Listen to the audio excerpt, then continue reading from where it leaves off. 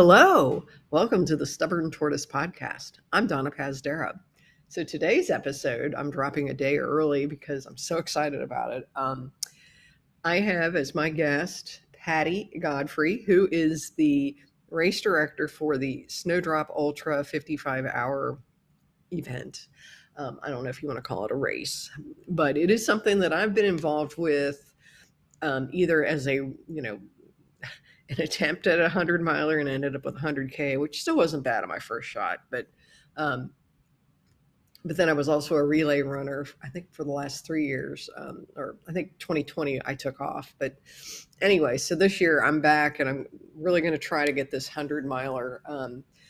It's not going to be pretty. I already know this, but I'll talk more about that on the back end of the episode. But yeah, Patty's really cool. She's a Midwesterner like me.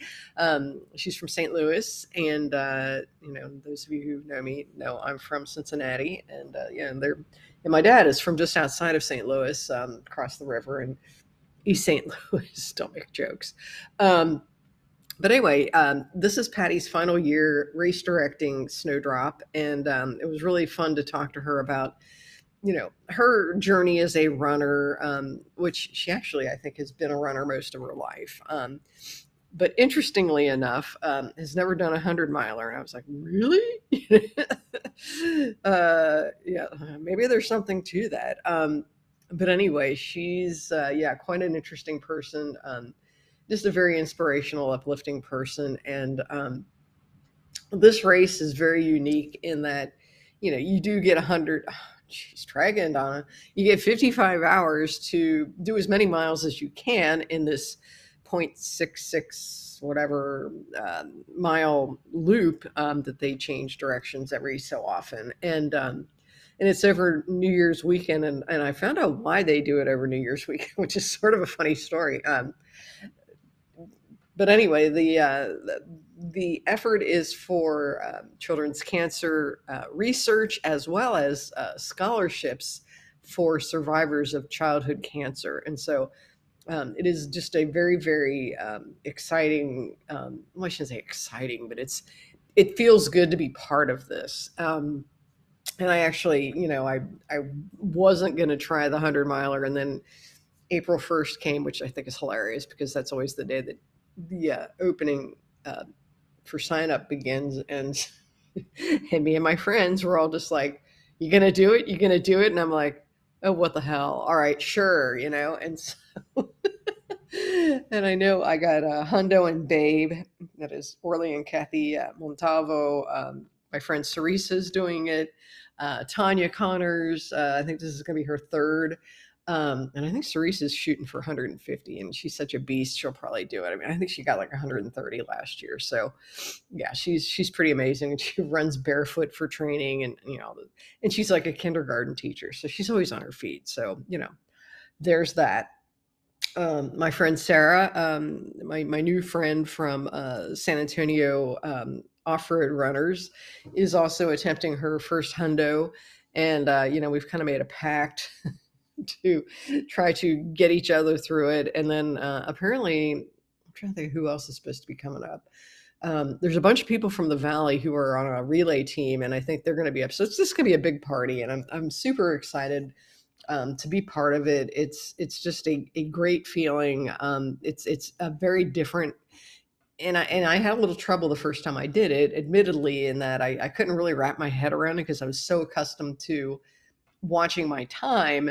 And and I got kind of frustrated going, why haven't I hit 50 miles yet? And I was already at 15 hours, 16 hours or whatever. And normally I can knock out a 50 miler in about 14-ish hours, which is still nothing to get excited about. But again, most of the time you're going to be walking around that circle. And she gave me a hint about how to do the walk run thing that she had gotten a friend through. And I was like, ooh, that's a good idea. I like this. The other cool thing about this race is they give you real meals at mealtime. And it's not just like, the usual assortment of junk food that you might get at an aid station. Not that there's anything wrong with that, but there are meals. And she's got, I think it's Rudy's Barbecue. I think there's a taco place. I don't know if it's Taco Cabana. I can't remember which one it is. she's got this Italian restaurant. I think that's local to Houston area. This is where it's held, is outside of Houston in Missouri City, which is just a wonderful little suburb of Houston. There's some money there. There's some, pretty nice places, but Buffalo Run Park, which is where the event is held, is just lovely. And I found out about what the city officials, they pretty much have embraced this event, because again, it does bring in some money for the city, because people are staying in hotels, even though most of us are not really staying 3 nights in a hotel. We're going to be grinding it out, probably sleeping, the day before the race, and then, the day after or something. And then in between, they're just getting a free room for us. Um, but yeah, they're a great municipality, and I can't say enough great things about them as well. But yeah, she also told me, and I'm not going to spoil it, but she told me about a new meal sponsor this year, and I'm kind of excited about that one. And so you'll just have to listen ahead and find out. Also, if you are feeling FOMO, if you're missing out, there are still spots available for you to sign up. She is going to increase the cap this year, just slightly. I think also because the thing is I think most of the time it's about 200 people out there, but you don't really feel, even though it's a smallish venue, you don't really feel like it's like this. I don't know, sometimes you'll be at races, like especially road races, and at the beginning it's sort of like this, thing where you're just sort of, dodging in and out of people and stuff, and getting around the slow people like me. But it really kind of thins itself out, as the day progresses. And again, people sleep, and, Hundo Orly has convinced me that I need to not sleep in my hotel, damn it, or shower or any of that stuff. But I just need to, hang out with them at the, they've got a tent and all this other stuff, and they've got like a little setup. And so I guess I'm going to rough it like everybody else, and which will probably prevent me from wanting to quit. I hope. I swear I'm not going to quit, because I want that belt buckle, and I just want to be able to say I did it. And again, my journey in terms of training for this has not been great, but I'm still going to be, braving, the rest of the, next couple of months, and trying to do some stuff so that I'm not completely dying. Anyway, that said, let's listen in on my interview with Patty Godfrey. Just so Okay. yeah. So you just told me that you are a professional volunteer after taking a 6-month sabbatical from teaching hospitality management, 22 years ago? Something like that. All those years start running together as we age. Oh yeah. So how many kids do you have? So I have 2 adult children. I have a daughter who is 26. Her and her husband are finishing up their PhDs in math. Oh my God, I love it. At the University of Nebraska at Lincoln.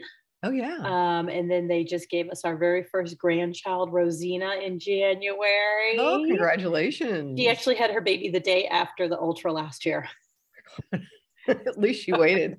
So, well, she was hoping to have the baby by December 31st so, for tax reasons. But, and then I have a grown son, Jack, who's 23, who is a bartender at Bolero out in Stafford. And he is just recently been promoted to one of their corporate trainers. Nice.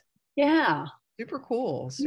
Cool. So, well, first of all, thank you so much. I'm so glad we finally got to connect. And, because I've been wanting to, well, it's funny. You probably know him, Orlando Montalvo. Oh yeah.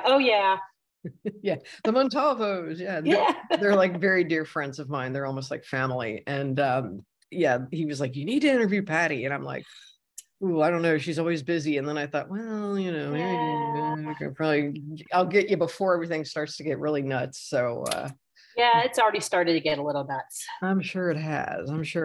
So, well, first of all, I want to talk to you. Are you from Houston originally? No, I was born and raised in St. Louis. And that kind of leads to my connection with Kevin. Okay. He's a St. Louis boy. He was on the radio in St. Louis for years. Really? Which station? Oh God. Well, I don't remember the station, but I do know that I'm going to take this out. I know. I know. I go with.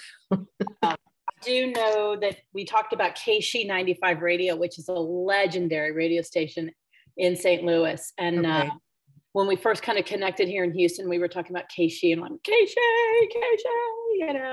and that's kind of how our connection unfolded.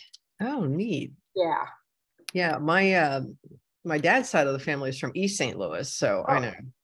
Yeah, I know. I'm from Ohio. So like every year we would go back to visit the grandparents and my aunt and uncle. And that was our vacation, going to East St. Louis in the 70s, watching as it became less and less there.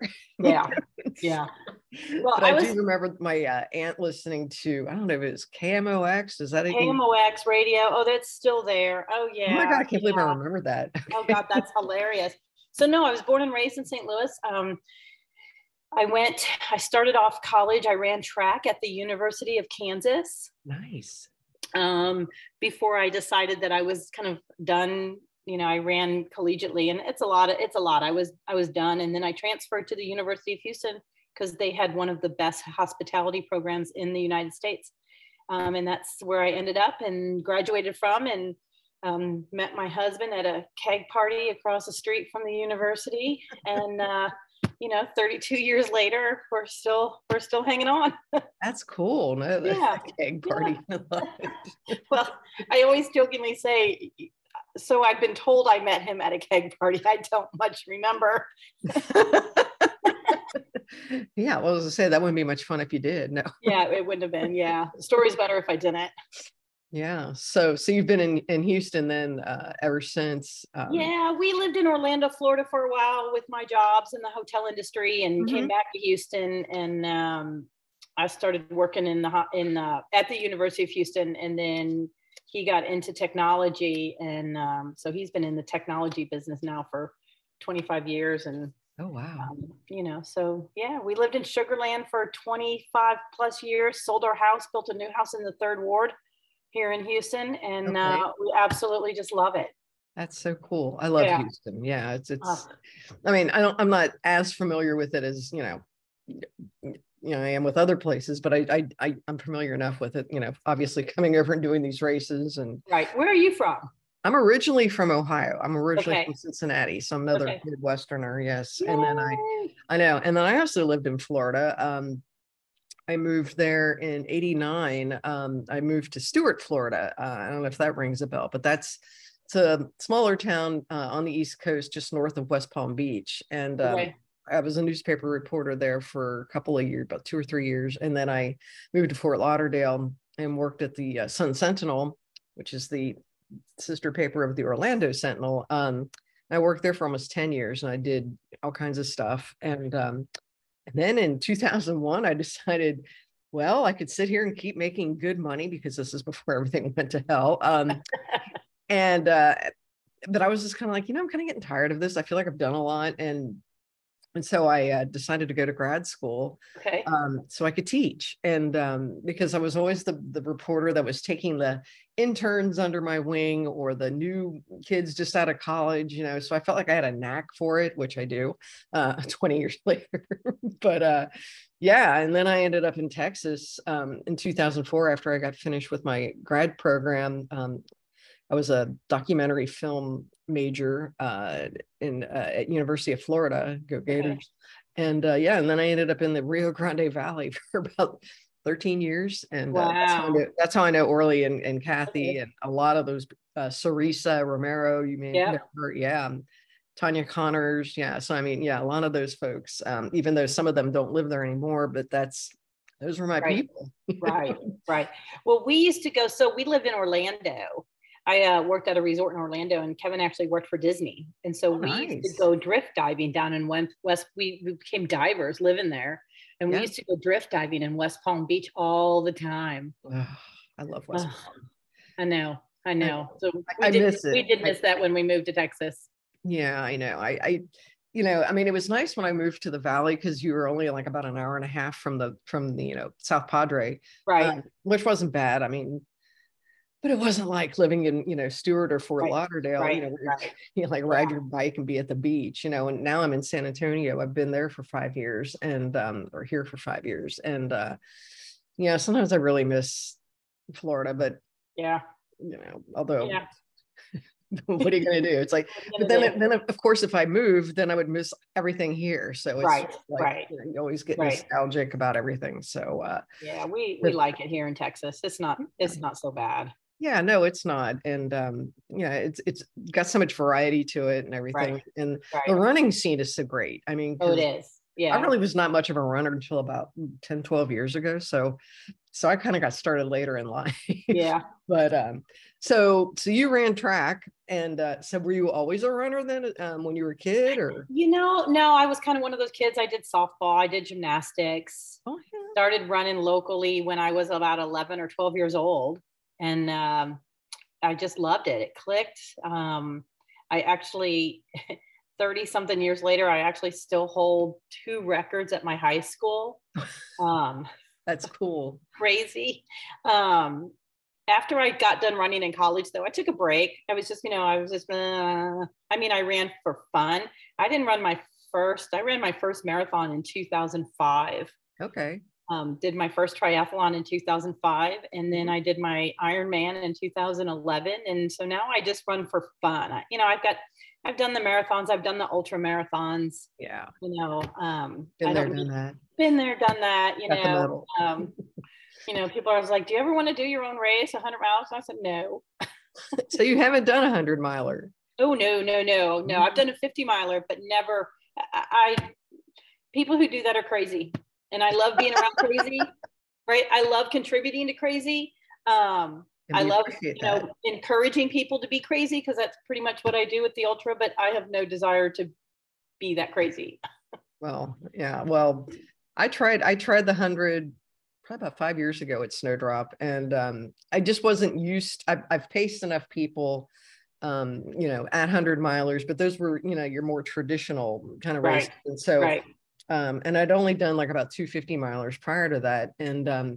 And so I just kept looking at my watch going, oh my God, why is it taking me so long to get to 50 miles? And I remember going into the tent talking to Becky Spalding, who's a buddy of mine. And I'm like, Becky, I don't know. I said, I'm my knees are hurting, and I was just kind of like crashing mentally. And I'm like, what do you think if I just settled for 100K? I mean, like, that's she's like, yeah. She goes, well, how long do you think that'll take you? Because I was just getting the 50 miles, and it was like 2:00 in the morning, and whatever, and 3:00, and she's like, why don't you just go back to the hotel, sleep for a couple hours, and then come back, get your 12 miles, and then you'll be done. And I was like, right. And that's what I did. So good. But I've been part of those relays. Oh yeah. The last few, as you know, because I keep emailing you the last few years going, well, training's fallen off the rails and I need to be on a relay team, and I ain't going to do it this year. But I watched people doing it, and I just kind of learned from them, just like the strategies sort of, and so if I don't get it this year, I'm not going to do it again. Well, so it's funny, everybody has their own strategy based on who you are and what you can tolerate. So you've got the guys who'll be out there for the whole, get their 100 miles done and be done. You've got people who will take as long, you get 55 hours. There aren't very many ultras that allow you 55 hours to do 100 miles. And so we're unique in that we do get a lot of, late time people. But one of my good friends who's a walker, she's pretty much, she used to do the Avon 2-3 day walks, right? Remember those? Oh yeah. She's like, I want to do your ultra. And I said, great. She goes, I don't know what to do though, because I'm not a runner. So we came with a plan. So the first day she came out and she did 40 miles. Wow. Went home, walked the whole thing, right? Went home, took a shower, slept in her own bed, got up the next morning, came back out, did 40 miles the second day. Went home, came back the next day, got in 20 miles, did her 100 miles. Nobody ever asked her, how long did it take you, right? That was her plan, and it worked for her. She never hurt, she never ached, 40 miles a day. She's like, man, 40 miles, I can do 40 miles a day. That's, 7, 8 hours, Yeah. you That's so know? cool. I want to remember Yeah. that. So just, think about that. It's not that you have to be out there the whole time, No. your body. But I always say, the distance between any start and finish line is right here.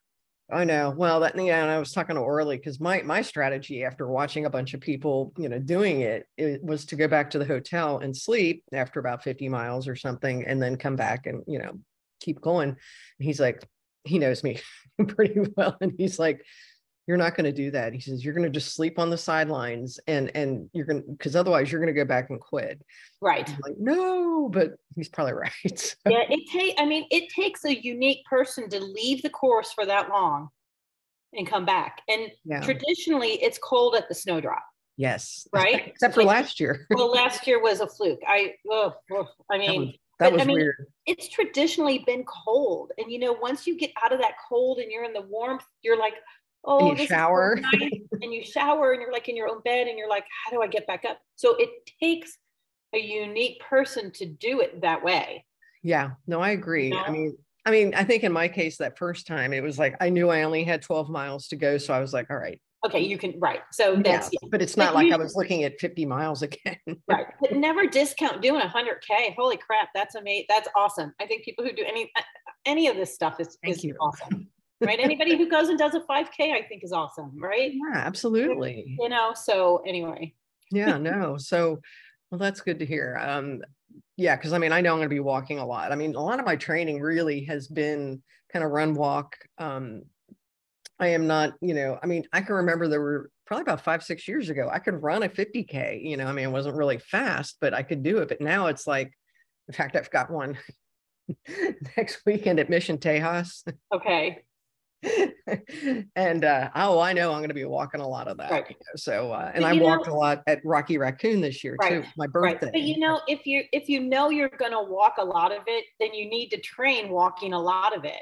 Right. Exactly. Because that's what Becky told me. Mm-hmm. You're using different muscles, your knees, your hips, your legs, your feet, where your feet hit the ground, determine your blisters, all of those things come into play. So I tell people all the time, you're not training to run 100 miles. You're training to finish 100 miles. How you get there, right? You need to train that way. So I have a friend of mine, since it's my last year, she's like, okay, I've always wanted to do one. And so I'm going to do it. And she's literally been running, like she'll walk like 5 minutes and run for like a minute. Yeah. And she's like, oh my God, this is working for me. And I said, there you go. And I said, and if during the race, you have to change it to where you're walking 8 minutes and running a minute. She's like, I can do that. So it's just getting your body used to doing that.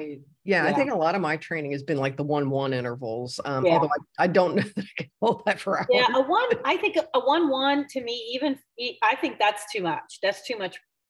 That's not enough walking. For sure. Yeah, for shorter distances, shorter distances, yes. For training and stuff like that. Yeah, for like my everyday stuff. But yeah, I know I'm going to be, walk like you're talking 8 minutes of walk and then 1 minute of run. Yeah. And I think that's a good strategy. I think I just need to tell myself it's okay. It's okay. And the great thing about Snowdrop, to me, having done some ultras, you get out there and you've got 6 miles between aid stations, you start freaking out a little bit, right? Yeah. Oh. Do I see anybody? Am I out there yet?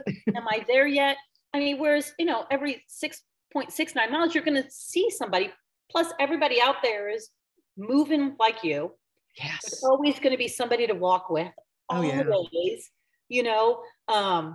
Joe Fegis is coming back out this year. Joe's holds the records in 6 days at the Dome. He's coming back out this year, and he's the only one that's ever done. He did 250 miles several years ago at the Snowdrop. That's crazy. The only one that's ever done 250 miles. Wow. And this guy is world renowned. If you Google Joe Fegis, he's coming to the ultra, and you can spend some time walking with him and talking to him about his life. And oh my gosh, he's just the nicest guy you'll ever so cool. Yeah.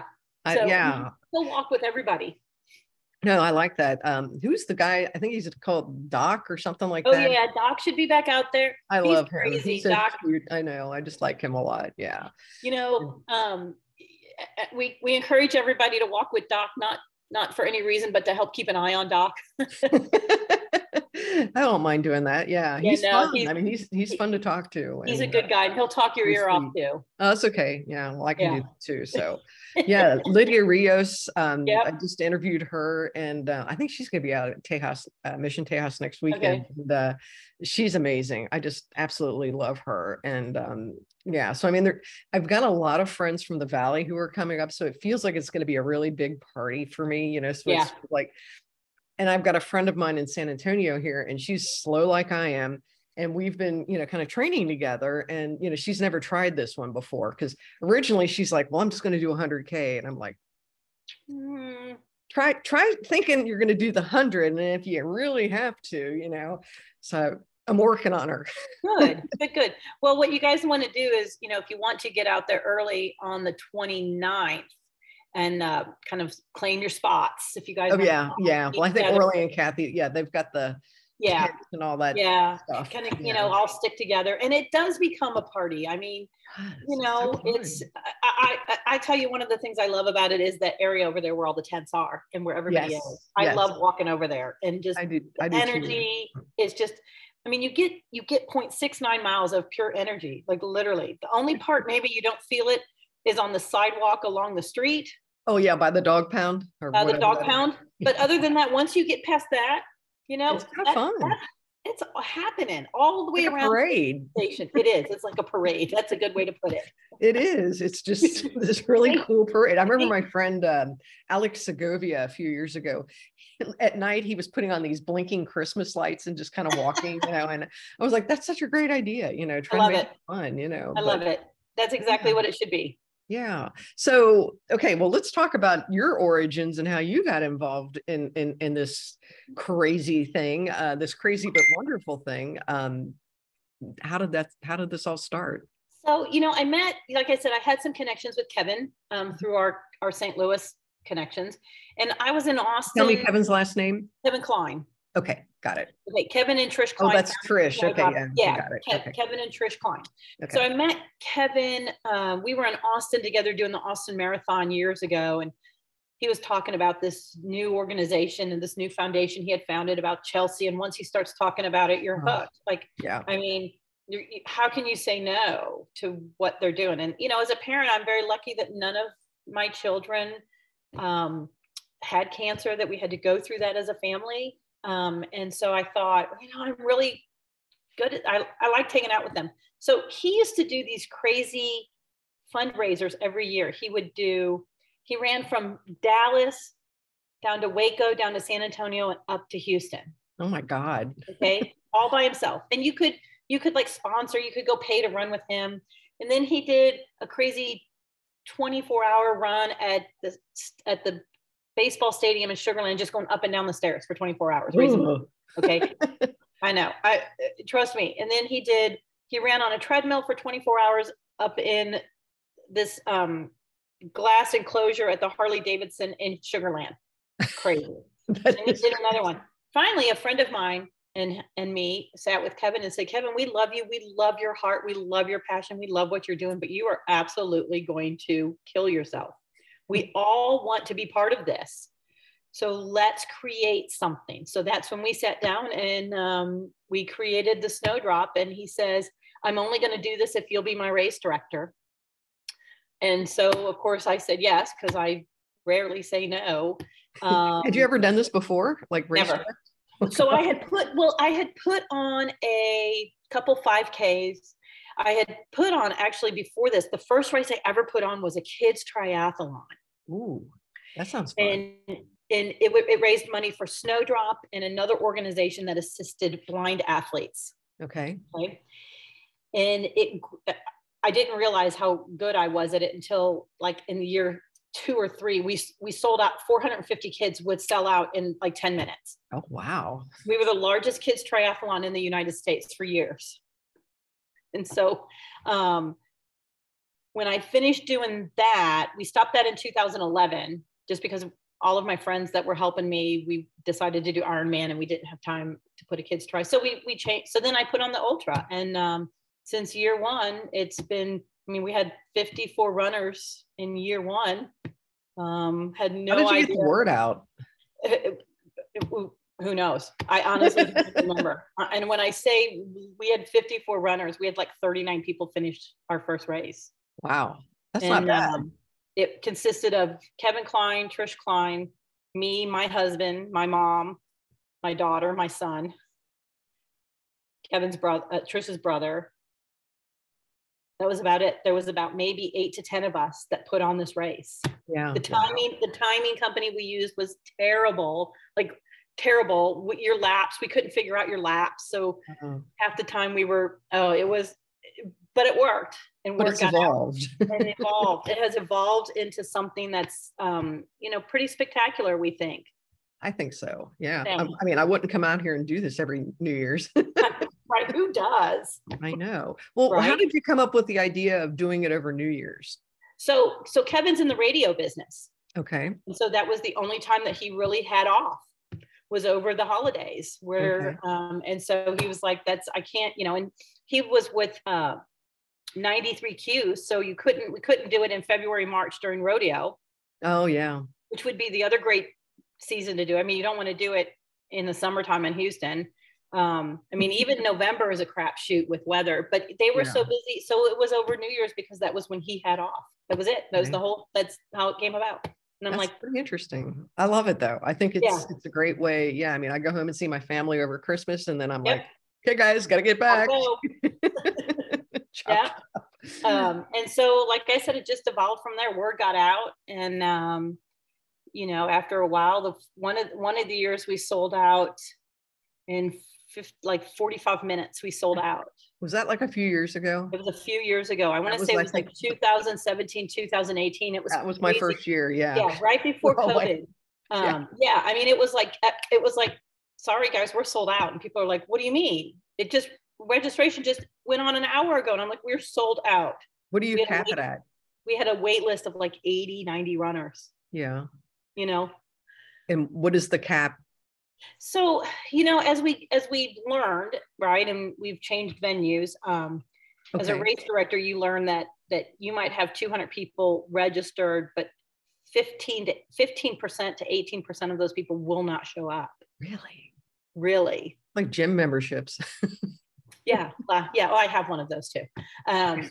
But it's amazing, and for whatever reasons, particularly with an ultra, particularly when you have to register for something this in big April, who knows? And, we've gotten emails. We already have about 7 or 8 people on our deferred list. So, I signed up in April and I ended up having some problems and I can't run and we're like, that's fine. We defer. We're a community. We're not going to, most people just are like, yeah, either defer me or just keep my I don't want to refund. Keep my money. Yeah, that's pretty much it. And so we usually cap it at about, we've kept it at about 200 runners for the last, 6 or 7 years. And that's really worked because we've got 20 relay teams. So you've got an extra 20 people. So on any given time, we would have 220 people on the trail. Right. Yeah. And that's usually only within the first 5 or 6 hours. Yeah. And then people start, straggling off for a little bit, taking some breaks. And so we've thought that we've never had any issues with somebody saying the trail's too crowded, it's too busy. As long as people aren't walking 3-4 abreast apart, because there are racers out there. I mean, we have American records have been set at our course 3 times. We've had American records set. Wow. So that's pretty cool. Yeah, so it is pretty cool. How come it's 55 hours? Because I know there's a story behind this, but I want you to tell it. Yeah, that's another Kevin Klein. Chelsea Campbell, who is the young woman who Snowdrop was founded for, who passed away, had a marathon surgery, and it still is the longest surgery ever at Texas Children's. And I'm going to get this wrong, but I want to say what's 55 minus 1, 2, 3 is 52. So it was a 27-hour surgery, something like that. Times 2 is 54 plus 1 is Chelsea. So it was a 27-hour surgery, and there was 2 surgeons in there the whole time. Oh, yeah, that's right. Yeah. And then there was Chelsea. So it was 2 surgeons times 27 hours plus Chelsea made it 55. 55. Okay. Yeah. Now I remember. Yeah. So that's where that number comes from. So. Okay. And why is it called Snowdrop?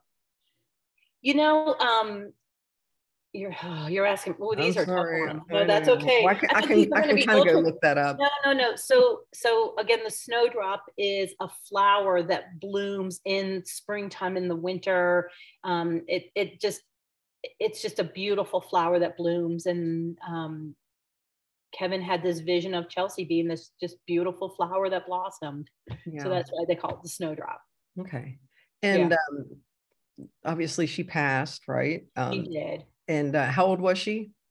Oh, I want to say she was 15 or 16. Okay, yeah, as I say, I was thinking 17. Yeah, something like that. A teenager, yeah. She was a teenager, and I want to say, right before she passed away, Trish and Kevin got approval of the Snowdrop Foundation right before she passed away. So that was their gift to her, and her family, and her legacy continues to live on to this day.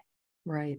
So, I mean, and this race is not particularly cheap, which I always find interesting that it sells out. However, we do get a lot for our, we get a lot of bang for our buck, and it's for a great cause. So explain what the cause is. So our goal is to, the Ultra 55, Snowdrop Foundation has a lot of components. They have a softball tournament, they have a gala dinner, they have some other races, some other things that they do.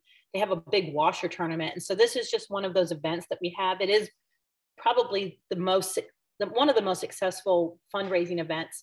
So our goal is to raise money to provide scholarships for kids who are survivors of pediatric cancer, who go away to college. This past year, we gave over $225,000 in scholarships to kids. Because, financially, their families are already burdened financially, the cost of cancer and kids. And it just gives these kids something to think about and say, you know what, I'm going to strive for this. So the other thing that Snowdrop does is they give a lot of money to research for pediatric cancer, because I want to say the number is like 5% of all cancer research dollars goes to pediatric cancer. 5%. That's not a lot. Yeah. No. And so they do a lot of money. They do a lot with Texas Children's Cancer Center. But our goal mostly for the money we raise, almost all of ours goes. There's the only expenses that we have from the raise, like we don't pay anybody. I've been doing this for 10 years for free. Everybody who comes out and volunteers, I love you. volunteers. I mean, that's the whole point. And we are, I have it written down.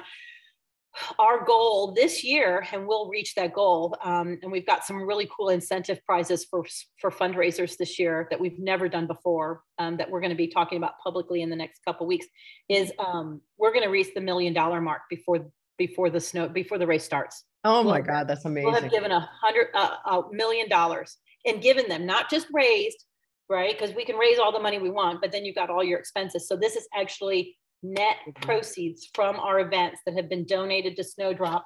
And hang on, I'm going to tell you. You can talk while I look at this, but it's okay. Congratulations. That's amazing. Thanks. Oh, it's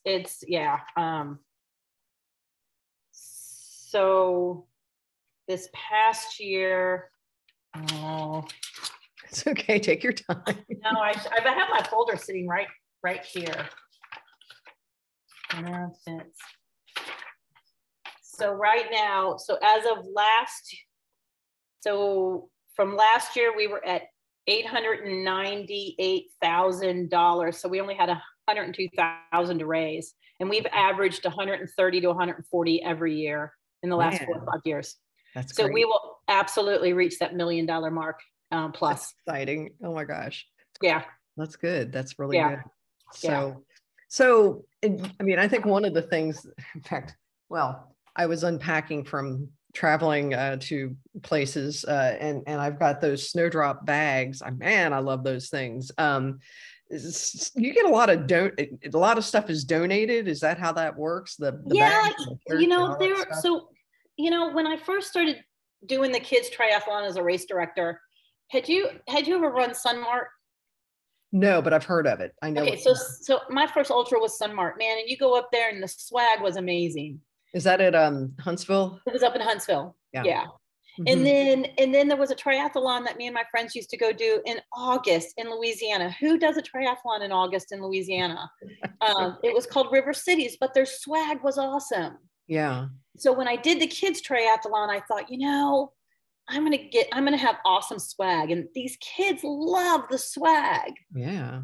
And so when we did the ultra, when I said we're gonna do this, I said the swag's gonna be great. Some we get donated. I mean, some just is out of our budget. I will say, not that you're going to be disappointed in the bag, but it's a completely different bag because I'm having our money go to some really other cool stuff. Okay, that's fine. I mean, I've got 3 bags, so. Well, everybody, and most people have the bags, and actually, that's between the belt buckles and the bags. That's the most expensive. But I wanted to really up our game a little bit with the swag, so hopefully everybody will be like, "Oh my God, this swag's really cool." So when will we be hearing more about that? Oh, swag, you'll see at Pack and Pickup. Oh, okay. Well, I thought maybe there'll be an announcement or something. Oh, there's sometimes you do that. Yeah, sometimes I got some stuff. These are our buffs we've got this year. I love the color of them. Oh man, those are awesome. Yeah, I love the color of the buffs this year. I do too. Glows in the dark. Yeah, looks nice good. Bright. See a lot of green going around the course this year. So I'm working with some companies and we're getting swag, and like I said, we've stuff is already in. I need to take a picture out in storage of some of the swag that's come in.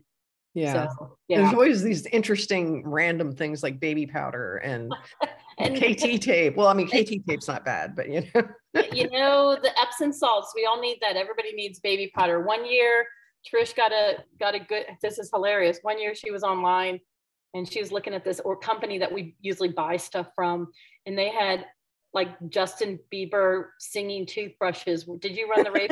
Gave those out that year? You would know. I don't think I got that. No. Oh my gosh! Might have been a year I didn't do it. One year we gave out bubble wands to everybody, and people were running around. I think I got one of those. So who knows? That's just it. Who knows what you're going to get? It just depends on what Trish can find at a deep discount. Yeah.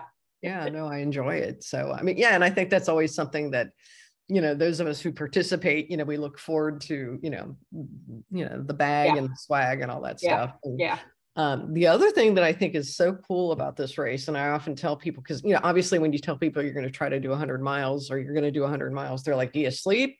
Do you eat? And I love that you guys do the meals at mealtime, and it's like great food. I mean, Donna, right before I got off right before I got on this call, I actually updated our menu because we have some new sponsors this year. We have Outback Steakhouses coming, and they're doing salad and chicken and bread for us one day. Oh, I can't wait. We've got Rudy's Barbecue back. We've got Chewy's is back, and we're finalizing our stuff with Corelli's to do our pasta day. So, that was good. Yeah. I mean, so yeah, you're if you're coming to run 100 miles to lose weight, do not come to the Snowdrop Ultra. No one's going to come and lose weight. No, what's the point of that? Yeah, between that and the Michelob Ultra beer, there's So. Oh yeah, that's right. I forgot. Yeah, you've got beer and champagne at midnight and all that. At midnight, it's fun. It's how did you end up at Buffalo Run Park? So crazy story. We started off at Sugarland Memorial Park. Okay. For our first 4 years. Okay. And the day after the ultra ends, we always apply for our permits to come back to the park. Well, the parks department at the city of Sugarland said we can permit you to come back, but you can't camp. And we're like, what? They said, yeah, you can't camp. We changed it. And we're like, well, that's the whole point of that, is everybody camps there and hangs out. We're like, can't you guys grandfather us in? And they're like, no, we have other organizations who we tell no to camping. And I'm like, you guys can't, grandfather? No. So we kind of freaked out a little bit. And Trish and I started driving around to parks, and nothing like hopped out at us. And this park came up on our radar, and we went out there, and I went to it, and I was like, oh my gosh. It's so nice. So I called a very good friend of mine who was on the city council at Missouri City. Yeah. And I said, Anthony, we need to use your park and here's what it's for. And he goes, oh my gosh, that sounds fabulous. Let me take it to the city council. You come and present. I said, okay. And they were like, oh, we'd love to have you guys. So the crazy thing is, and except for when they thought they were doing us a favor by putting down a concrete path on some of the course, we were like, okay, don't do that ever again. Don't, I remember, I heard about that. Yeah. Yeah. We're so sorry. We thought we were helping you guys out. We're like, it's okay. We had no running water where our tents, where the aid station is. So we actually had to run a line from across the street the first year from a fire hydrant for water. The city's like, yeah, let's not do that again. We're going to run. So they ran a pipe from their water source, which was probably a good quarter mile away. They ran a pipe underground just for our event. Oh my God, that's so lovely. Right? And so they're thrilled. The first year we had it there, we made this big announcement, and the guy at the Parks Department called me and goes, Patty, we just had like 5,000 hits on Buffalo Run Park in like 10 minutes. He's like, so they're fabulous. We love working with them. And that's literally how we found them. I love Missouri City. It's so beautiful. And it is. Yeah. And it's just a nice place. Oh, and it's actually a beautiful park with the lake and there's trees and the bridge. I mean, it just really is a great place. It really is. And they take such great care. Missouri City. They take such great care of us. I can't even talk about them without just, we love them. Yeah. Do any of the officials come out and check out the race then? They do. Yep. The mayor at the time was Alan Owens, who I also know very well. And Alan would come out at the beginning and welcome all the runners and start the race. My friend Anthony, who's with city council, comes out in the morning and he'll help start the race. So we always have officials out there if they can make it out there. Absolutely. That's great. That's great. Yeah. And then throughout the race, and this is, they send out their parks guys, periodically to make sure that we're okay. Is there anything we need? They help with the track. So they take care of us even during the race. Yeah. And I guess the city makes some money, obviously, through the permits, correct? No? I mean, we pay for the permits. I won't even tell you what they charge us to use the park. They have to charge us something. But it's not a lot of money. That's so cool. Oh, I love you, Missouri City. I know, it's almost embarrassing, but they're like, we have to charge you guys something other. And I said, charge us something, whatever you guys feel is appropriate. And so what they charge us is very appropriate for us. Oh, that's great. Yeah. No, that's that. Yeah. Well, and that way more of the proceeds can go to the cause. Yeah. But what we also do though, is that, the Hotel Block of Rooms is a hotel in Missouri City. We shop at the H-E-B in Missouri City. We try to use the people who do all of our shirts and all of our swag stuff is in Missouri City. So we bring them business. Right? So, and they know that. And so that's how they look at it, as a win-win for them. Oh yeah, no. And I think that's important. I mean, I know Chris McWaters, who's the race director for Tejas Trails, and the big Bandera race that he puts on every January, because I've helped with that one. And yeah, Bandera loves that race because it's a boon for the city, because, again, they shop locally and everybody's staying at the little, ranches and stuff like that. So yeah, I mean, I think this kind of stuff it's good. It's how we give back, so. That's it. And we tell people, here's restaurants you can eat at in Missouri City, things. I mean, we try to, give back to the city as much as we can. Yeah, no, it's awesome. Yeah. So what made you decide that this was going to be your final year? So when we talked back 9-10 years ago, I said to Kevin and Trish, okay, guys, this is a 10-year plan for me. We'll see where it goes. And after 10 years, if it's where it needs to be, it's going to be time for me to walk away. And so this is my 10th year. I'm happy to say, I think we've built this into an event that, just like with any other event, we actually have 2 race directors who have already come on board. Jared Manzel and Steve Melanchevsky, who are both runners. They're both ultra runners. They've been part of the Snowdrop family for as long as I can remember. Jared is actually a pediatric cancer survivor. Oh man. Believe it or not. He won one year, his wife won one year, Steve won last year. So they're runners. So this is a race that's also, it's put on by runners. Right. I'm a runner, Kevin's a runner. We're all runners. So we kind of we know. And so they're going to take over next year. And just like every other thing, they're going to come in and they're going to make some amazing changes and they're going to put their own spin on it and do things. And it's still going to be such a wonderful event where we just continue to raise money for Snowdrop. Cool. So do you think you'll be volunteering at all then, or just kind of fading into the background? Oh, no. I mean, I'll always be I'll always be available. I mean, if they need me to do something, they know. I'm just a phone call away. I mean, I'm not totally stepping away. Well, and you've got all the experience. So plus I'm going to come out and cheer people on, and I'll volunteer at the aid station. And I was going to say, it's going to be hard to step. I mean, I would imagine. Oh, yeah. I'll come out and make pancakes and cook eggs for everybody. I love and I just, as a race director, I'm the good, the bad, the ugly, and the pretty, right? Mm-hmm. Being a race director is not easy. You hear, you don't always hear all the good things, but man, you hear all the bad. And one of my jobs with this race for Trish and Kevin was, I want this to be a positive event for Snowdrop. And so anything that comes that's not positive from the race is going to come to me. You guys don't need to deal with that. That's what I get to do as the race director. And so I get to be the bad guy sometimes, and that's part of the job. And I get to be the good guy, and all that. How are you the bad guy though? Oh, like DQing people or something? Or telling people no when they know better. You can't do that. You can't have, pacers out here. Pacers, right. Pacer. Yeah, well, this is just a family member walking with them for 1 or 2. It's a little bit of everything. Yeah, that's got to be hard. Yeah, it is hard. Yeah, the first couple of years, it was like, can you guys do some vegan food? No. If you want food, I mean, this is what you're going to get. Yeah. We try to do as much vegetarian. Not a restaurant. Yeah. Not a restaurant. If you have special needs as a runner, you should know to bring your own, things. I wish y'all had this. Yeah, no. So, and remind me, I think it's 144 is the amount of laps you have to do to get the 100 miles. Okay. Now that one I had written down. That's so funny. Yeah, it was in my notes. I wrote, oh, man, you're really testing me now. I'm so sorry. It's the ex-journalist in me. No.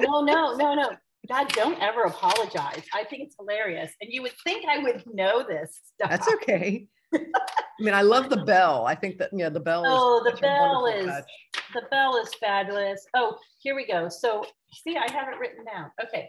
So 100 miles is 145 laps. 145. Okay. And then it's at 144 that you ring the bell. 144, you ring the bell. Right. And so you know the significance of the bell. I was just going to ask you to explain that. I know it. So, I think anybody who's been affected by cancer, and my mom is a 22-year breast cancer survivor. Great. When you're done with your treatments, you ring a bell. And that signifies the end of your treatments. And it's wonderful and joyous, and you get goosebumps. And it's so ringing that bell after 144 loops, it's my last loop. It's joyous. You get goosebumps, and everybody is excited, and you're crying, and then all those emotions come out. Yeah. No, that's wonderful. Yeah. I mean, I lost both of my parents to cancer. And so the little votive candle, the battery operated, whatever. Oh my God. The first year I didn't expect that. And they're like, would you like to light a votive candle? I'm like, sure. And I'm like bawling my eyes. Oh yeah. I cry at the start of the race every year. It's all the emotions that goes. Just emotional. Yeah. Well, that, and then you're seeing all the little faces, which I think is such a great, touch. And I also noticed this past year, because I was doing the relay, is that somebody's switching those out, over time. And and remind me again how, so people don't understand, so people understand that you're not going to like completely blow out your knees going in one direction. You guys actually switch it every 6 hours? No, so we switch it every 12 hours. 12 hours. Okay. 12 hours. And then the last time you turn, I want to say, again, these are all in my notes. That's okay. No, asking the tough questions. Basically, we'll tell you when to turn. Yeah. And we have a wonderful timing company. We use Oh, Mike they're great. Melton 2 times across the years. Mike is known worldwide for timing ultra races. They're amazing. They'll figure out, if you turn too soon or they know what your average. They're the experts. Are. Yeah. They're the experts. That's the other big complaint we get every year is I thought I was on loop 135 and it's showing I'm only on and 1 year, bless her heart, we had a runner who was using her Garmin, which is why in our runner's guide, I say your Garmin means shit to me because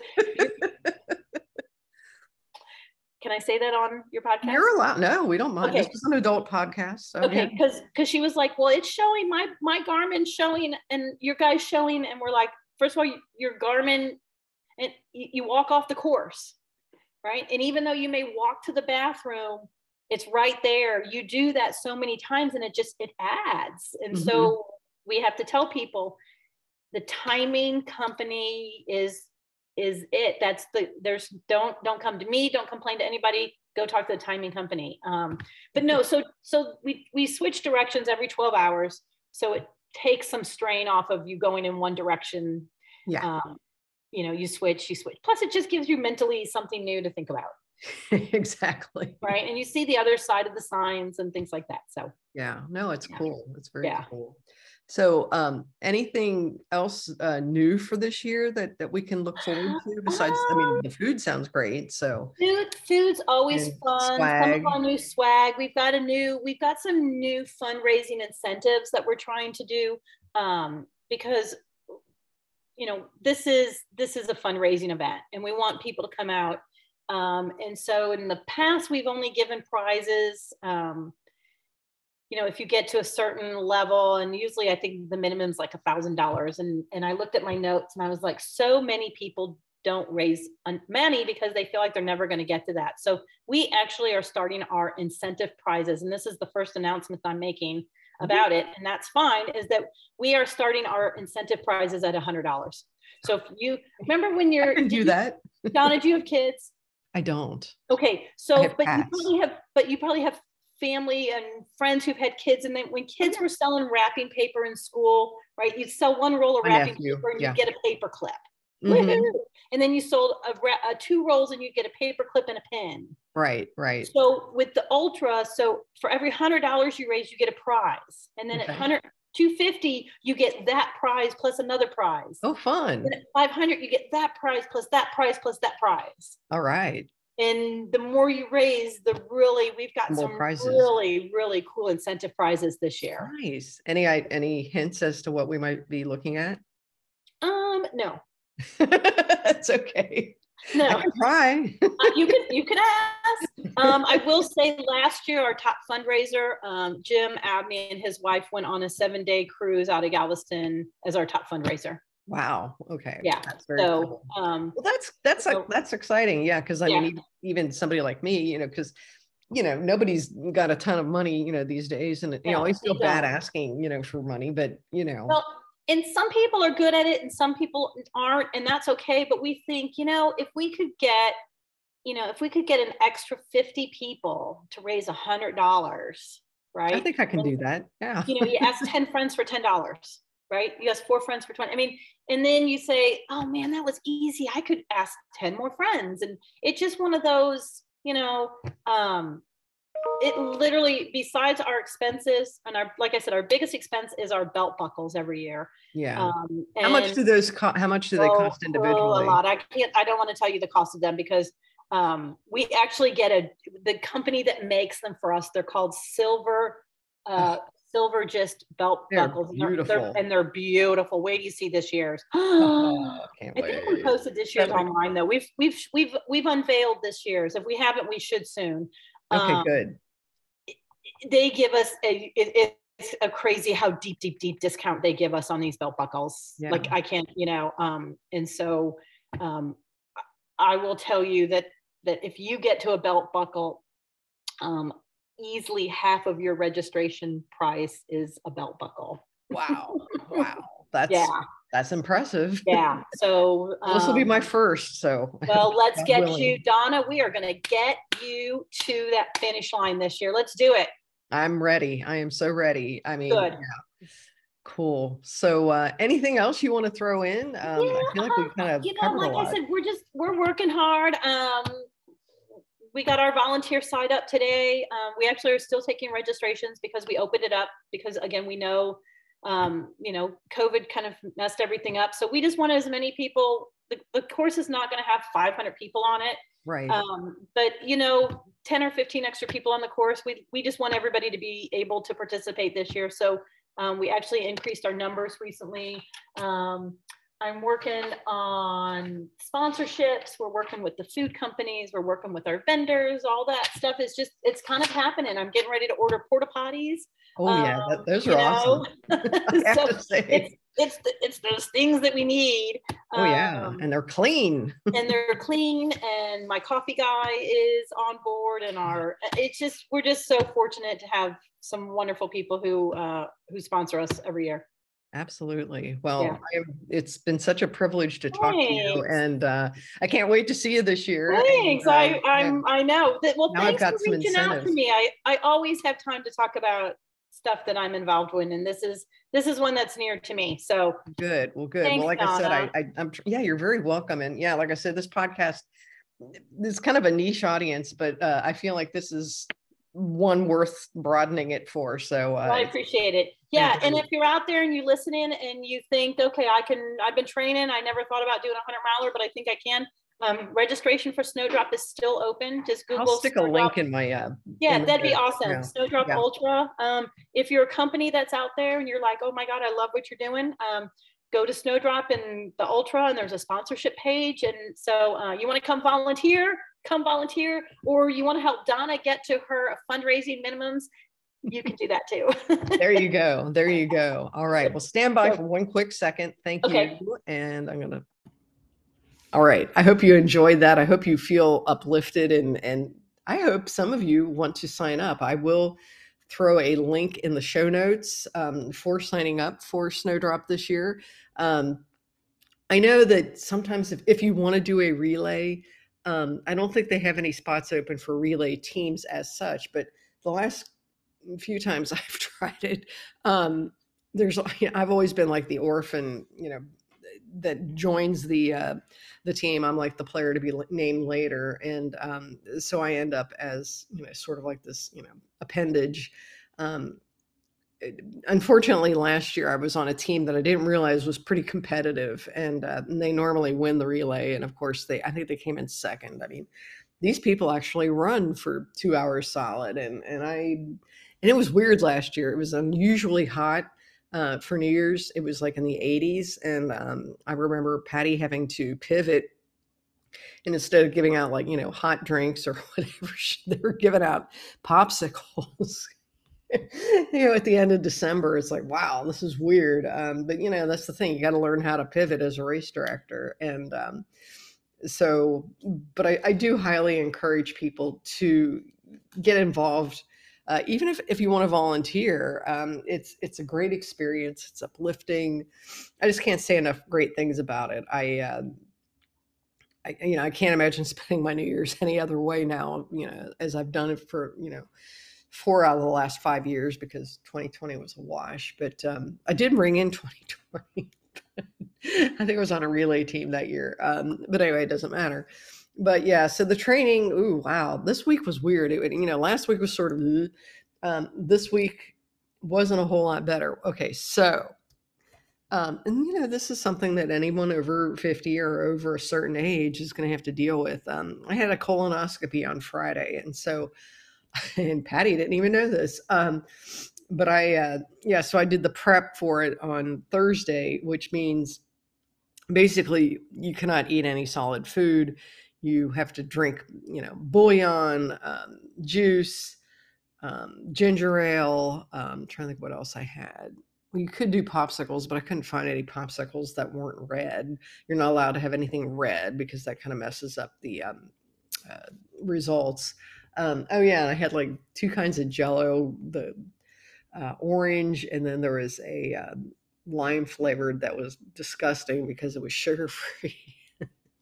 I was so hungry, and I don't think I ate much dinner on Wednesday night, so I didn't really plan very well. But Anyway, so about 5 p.m., I had to take this mixture, and those of you who have been through this know the drill, that this was my second colonoscopy. I had one 10 years ago and it was fine.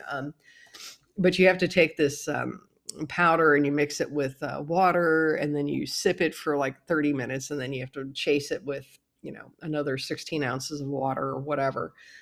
Let me just tell you, I do not remember it working this fast the last time. Like 10 minutes after I finished that first dose, yeah, I was in the bathroom for hours. Well, probably about 2 hours off and on, and it was pretty annoying. And I didn't really sleep that night. And then 2 a.m., I had to get up and start the second dose. And I think I probably guzzled that a little quick because it just kind of sat in my stomach. It made me feel all,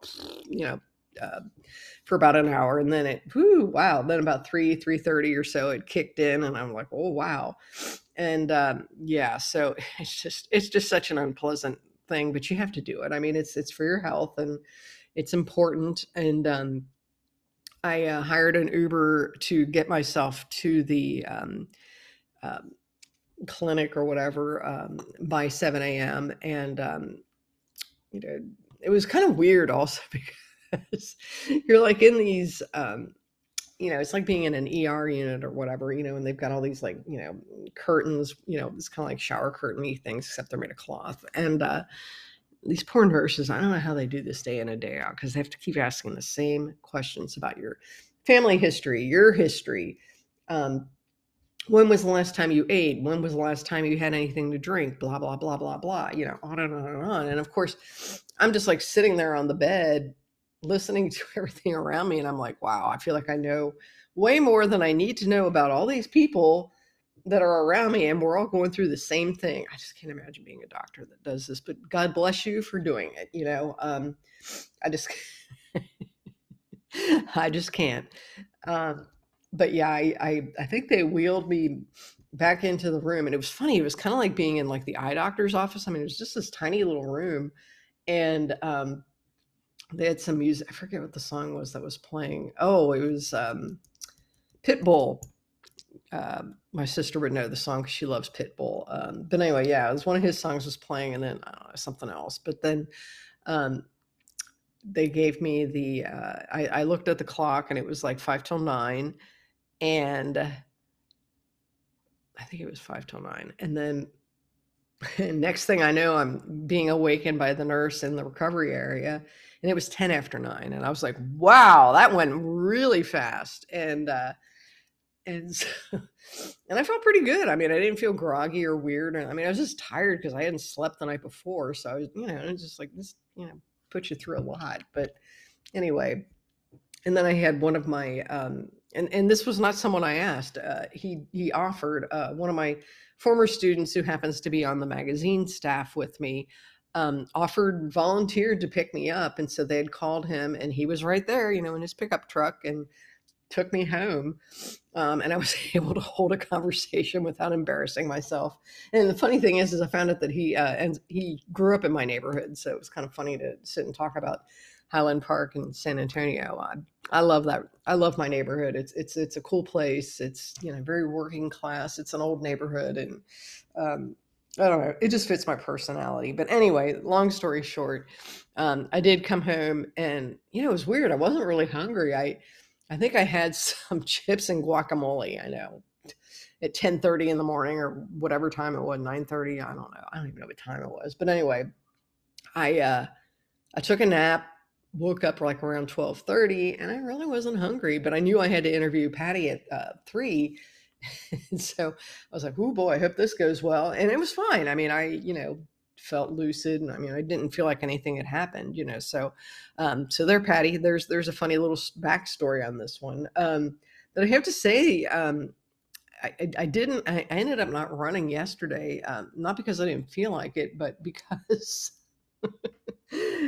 those of you who know me know I am a feeder of a community cat colony with my neighbors. And I oftentimes will give them the leftover wet food that my cats don't eat. Okay, I have 2 cats here.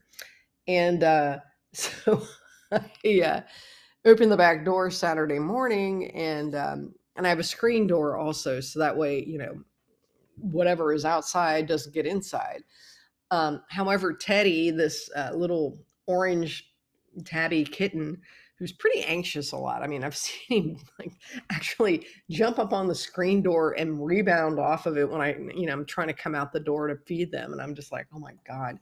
Well, somehow Teddy ended up in my house, and I'm just like, oh my god, And unfortunately, he is not one of the few that I've socialized or been able to, or, can pick up or touch or anything, and so I'm just like, oh my God, this is going to be awful.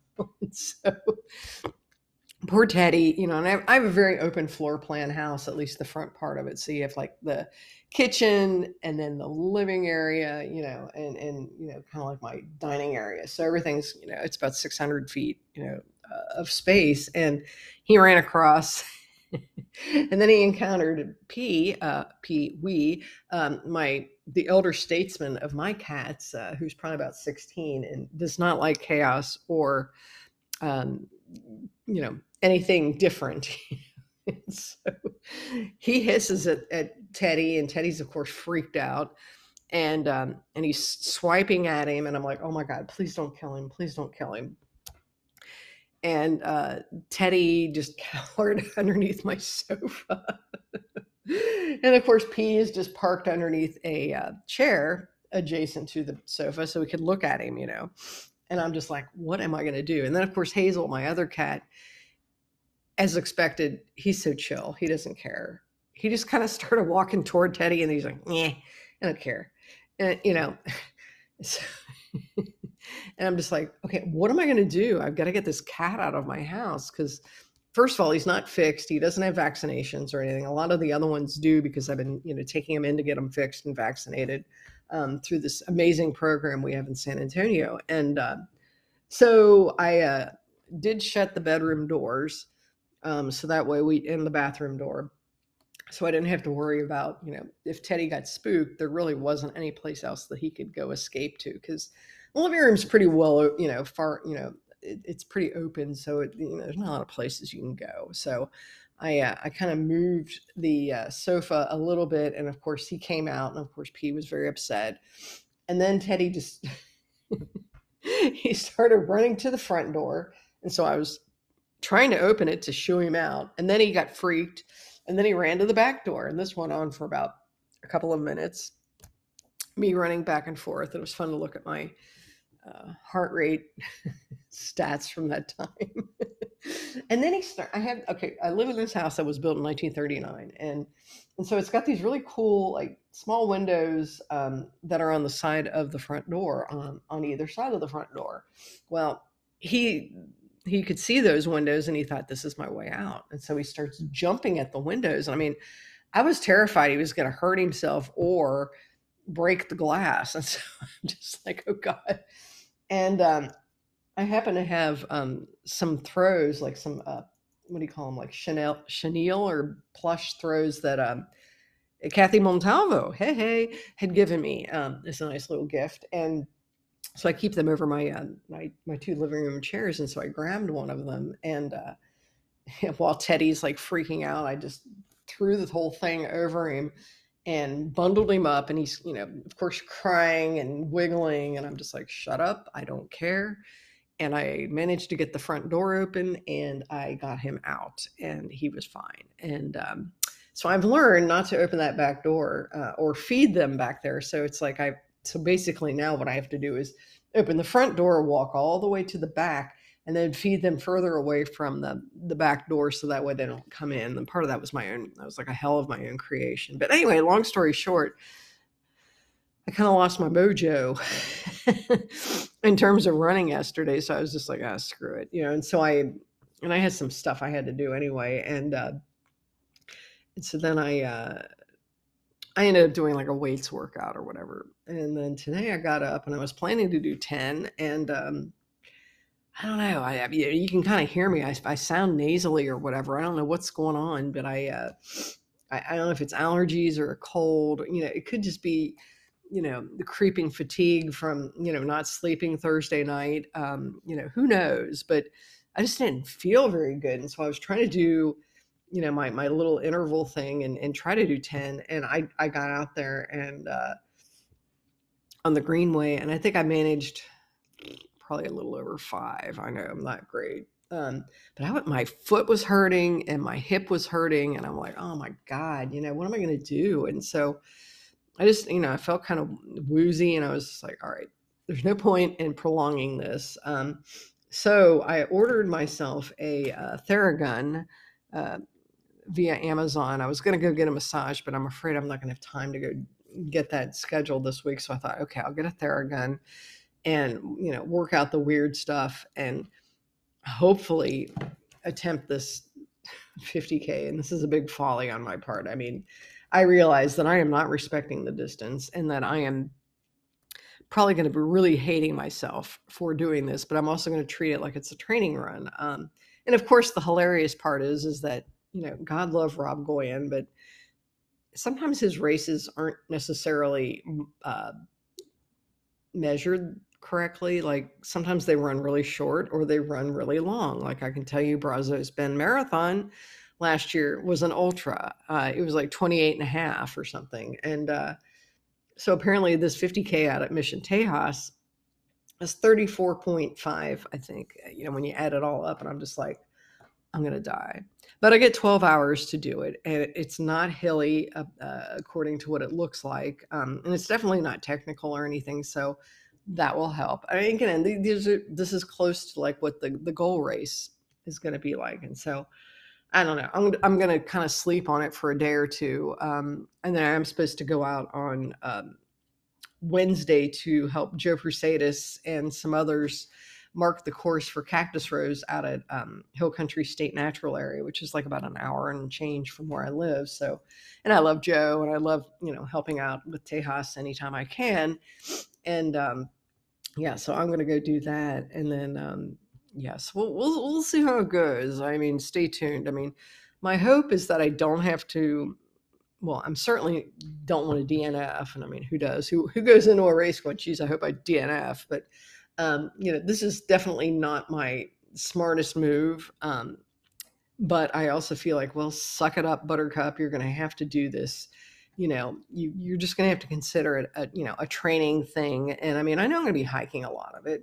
The only thing I think I'm going to struggle with is that it's 5 loops. And so mentally that's going to be a problem, or it could be a problem for me. So, I'm just going to have to take a loop at a time and just try not to think about it too much. And then, once I finish 4 loops, then there's only 1 left. And so then there you go, it's fine. And I do have a hotel the night before and the night after. So that way I can, because Palestine, Texas, it's where it's close. It's near Palestine or Palestine. I don't know how they say it. Texas is weird. Nobody pronounces anything the way you think it needs to be. But anyway, this is about 4 hours for me, 4 and change. So I'm just like, Jesus, this is a long drive. And I mean, I don't really want to drive back after a 50K. I mean, I've done it before, but I'd rather not. I'd rather be a princess. And so that's the plan this weekend, but stay tuned. I mean, I'm still kind of debating, what I'm going to do. I think I'm probably going to see how I feel after I, get this Theragun and see how, maybe a couple of runs go this week and, kind of make a decision from there. Again, I am not properly trained for this at all. Don't try this at home, kids. But at the same time, I feel like, you got to get off the dime and just get some miles. Okay. And, I don't know. I mean, I can't do, 4 loops and then DNF. That's stupid. I mean, unless of course I'm missing a cutoff, but I mean, I know I can do a 50K in under 12 hours. I mean, I think my slowest 50K was like 10 and a half. So, and hell, even this year when I did Rocky Raccoon, I hiked that second loop and I still finished in, like 10ish, or something. So, I mean, I wasn't even properly trained for that one either. So I don't know. We'll see. I mean, it's, I'm just sort of throwing caution to the wind and just saying, all right, well, let's just see how we do. And, hopefully I will come back with a medal. And of course, I'll have plenty of stories to share with you. So anyway, that's all I've got for now. I will see you next time.